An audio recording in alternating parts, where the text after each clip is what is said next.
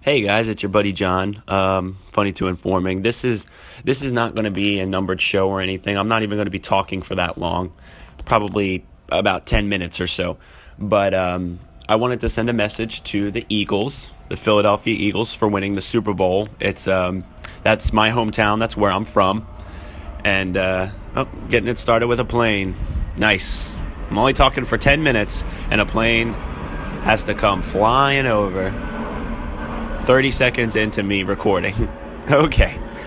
No. But I just wanted to say congratulations. They deserve it. They're first in history.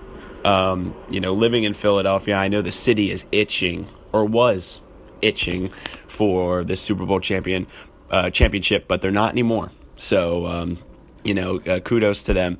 And there's just been a lot of bad rap going around, and that's what I wanted to address more or less. The parade is today, Thursday, and, they're celebrating. They're going to go have a good time on the streets of Philadelphia. Definitely thousands of people are going to be turning up to that. But after the game, people pour out into the streets to celebrate or to be upset one way or the other. Everybody's saying, the city, R.I.P. Philly, the city's going to be completely fucked up after the Super Bowl, whether they win or lose, blah, blah, blah. And, of course, you'd rather have them win than lose. But, as far as I'm concerned, and I have friends and family in Philadelphia and everything like that, as far as I'm concerned, Boston was more fucked up than Philly was. It was, I haven't seen any reports of anybody getting injured during when Philly was celebrating as a city for their Super Bowl. There were some crazy videos, people falling off of awnings, and they were collapsing, and people tipping cars over or whatever. But when I was speaking to my friends and family from Philly, they said by the next morning, driving through, they would have to drive through the city to get to wherever they're going, commuting to work, whatever. They said they had no problem, absolutely no problem getting to where they had to go. The city looked absolutely fine, literally the next morning. So, honestly, and people just give Philly shit, give their fans shit. They get a bad rap, and it's really because of the media. And nobody wanted to talk about the Boston riots where 12 people got hurt. Again, like I said, I didn't see any reports, nothing of anybody getting injured when Philly was celebrating. Boston, 12 people got injured during a riot. The city was slightly burning. There was more, and this is very true. There were more arrests in Boston during the night of the Super Bowl than there were in Philly. So why are more people getting arrested in Boston if Philly is such a bad fan base of a crowd, or such bad individuals that just riot all the time and destroy things? No, that's not the case all the time. If barely at all.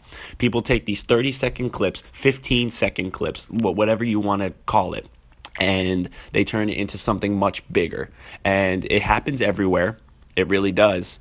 But I guess Philly gets the ass end of it, where, since they're already known, we threw snowballs at Santa Claus in the 60s, so now, now it's going to forever follow us. And I think that kind of sucks, because they're not. It's not that bad of a city. They're not that bad of a fan base. They're definitely more passionate than any fan base I know. But it's passion. Sure, they're a little aggressive, but that's only some of them. That's not even to speak for everybody. Because I want to put this out there, I got into an argument with another podcast, and I won't say names. I'm not trying to slander anybody in any way. They played, and it started way back. We would go back and forth because he was taking mass shots at Philadelphia as a fan base. Oh, Philly fans are the worst. Philly fans are this. Philly fans are that. Okay, I get it, dude. But that's like, you generalizing people is no better than being racist or sexist just because of some football team that we like, or hockey team or baseball team, whatever sport. I think that's a little ridiculous. And I was making that point to him, and He wasn't having any of it. He was shooting it down, and then he makes this funny joke, and I'll definitely say this. He said the Giants won the Super Bowl with a commercial. Okay, so my response, clearly he's kidding, because you can't win the Super Bowl based on a commercial. Clearly he's kidding, so I want to joke back. I take a still image of Tom Brady during the strip sack. So the ball's out of his hands, and he just kind of has an open palm right towards the end of the game where they fumbled it. And then I told him high five for that joke and sent that picture of Tom Brady with no ball in his hand, but his hand is up like a high five. He said, "Oh, I wasn't joking." I was like, "Okay, well, I mean, if you want to be serious and all tight ass, then the facts are that the Philadelphia Eagles won the Super Bowl. Facts. Like, there's no arguing that. If you're not going to be joking with me, I'm not going to be joking either. Eagles won." So I find that remarkable to me, that people can hate people based off of the teams that they like without even getting to know the person. It's a little sad, and it is a form of whatever type of ism, racism, ageism, sexism. There's some kind of ism there that that's just, it's an injustice. It's a huge injustice. But anyways,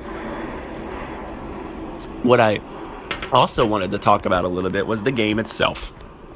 Remarkable game. I think the total yards were the most in any Super Bowl, maybe even in postseason history. The yards were insane. The defenses were non-existent. And there was a total of 74 points because it ended 41-33. And I would have never have guessed that type of scoring would have been going on in this game. I did expect, quite a bit, but not anything like that. And just to point out how wild the game was, there was actually more times where the quarterbacks were wide receivers than the teams punted. And punts are very, they'll be easy 8 to 10 punts a game. There was maybe 2. I know one for sure. I don't know if there was a second one or not. But, so maybe 2 punts. And there was 2 times where the quarterbacks for each team were going out as wide receiver to try to make a play. Tom Brady just missed it, and Nick Foles caught it for a touchdown. That was just, and that's partially the difference. But and I think Bill Burr had said it the day after on one of the Tonight shows, Conan or something. Bill Burr said, when Brady was running up the field as a wide receiver, you could definitely see his age. When he's and Bill Burr said it perfectly. When he was in the pocket, he looks like a 25-year-old young man, untouchable, real sharp, quick throws. And then you see him run or try to catch a ball or something, and you're just like, get off the field, old man. But no. But anyways, the game was fantastic. I definitely wanted to congratulate the Philadelphia Eagles. People counted them out all year, underdogs. There was also something around where I guess Lane Johnson, one of the offensive linemen, Lane Johnson said that he would buy the entire city one beer if they won the Super Bowl. And this was months back. It wasn't like last week or anything. And Budweiser or Bud Light, whatever, they picked it up.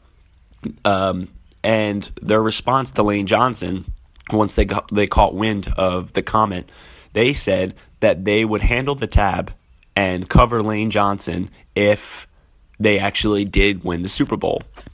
Lo and behold, now Budweiser, Bud Light, whatever, is now responsible for owing the entire city of Philadelphia a beer.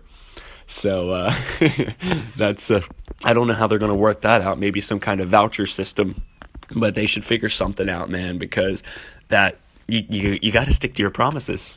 You have to stick to your promises, and I know the city of Philadelphia wants that beer.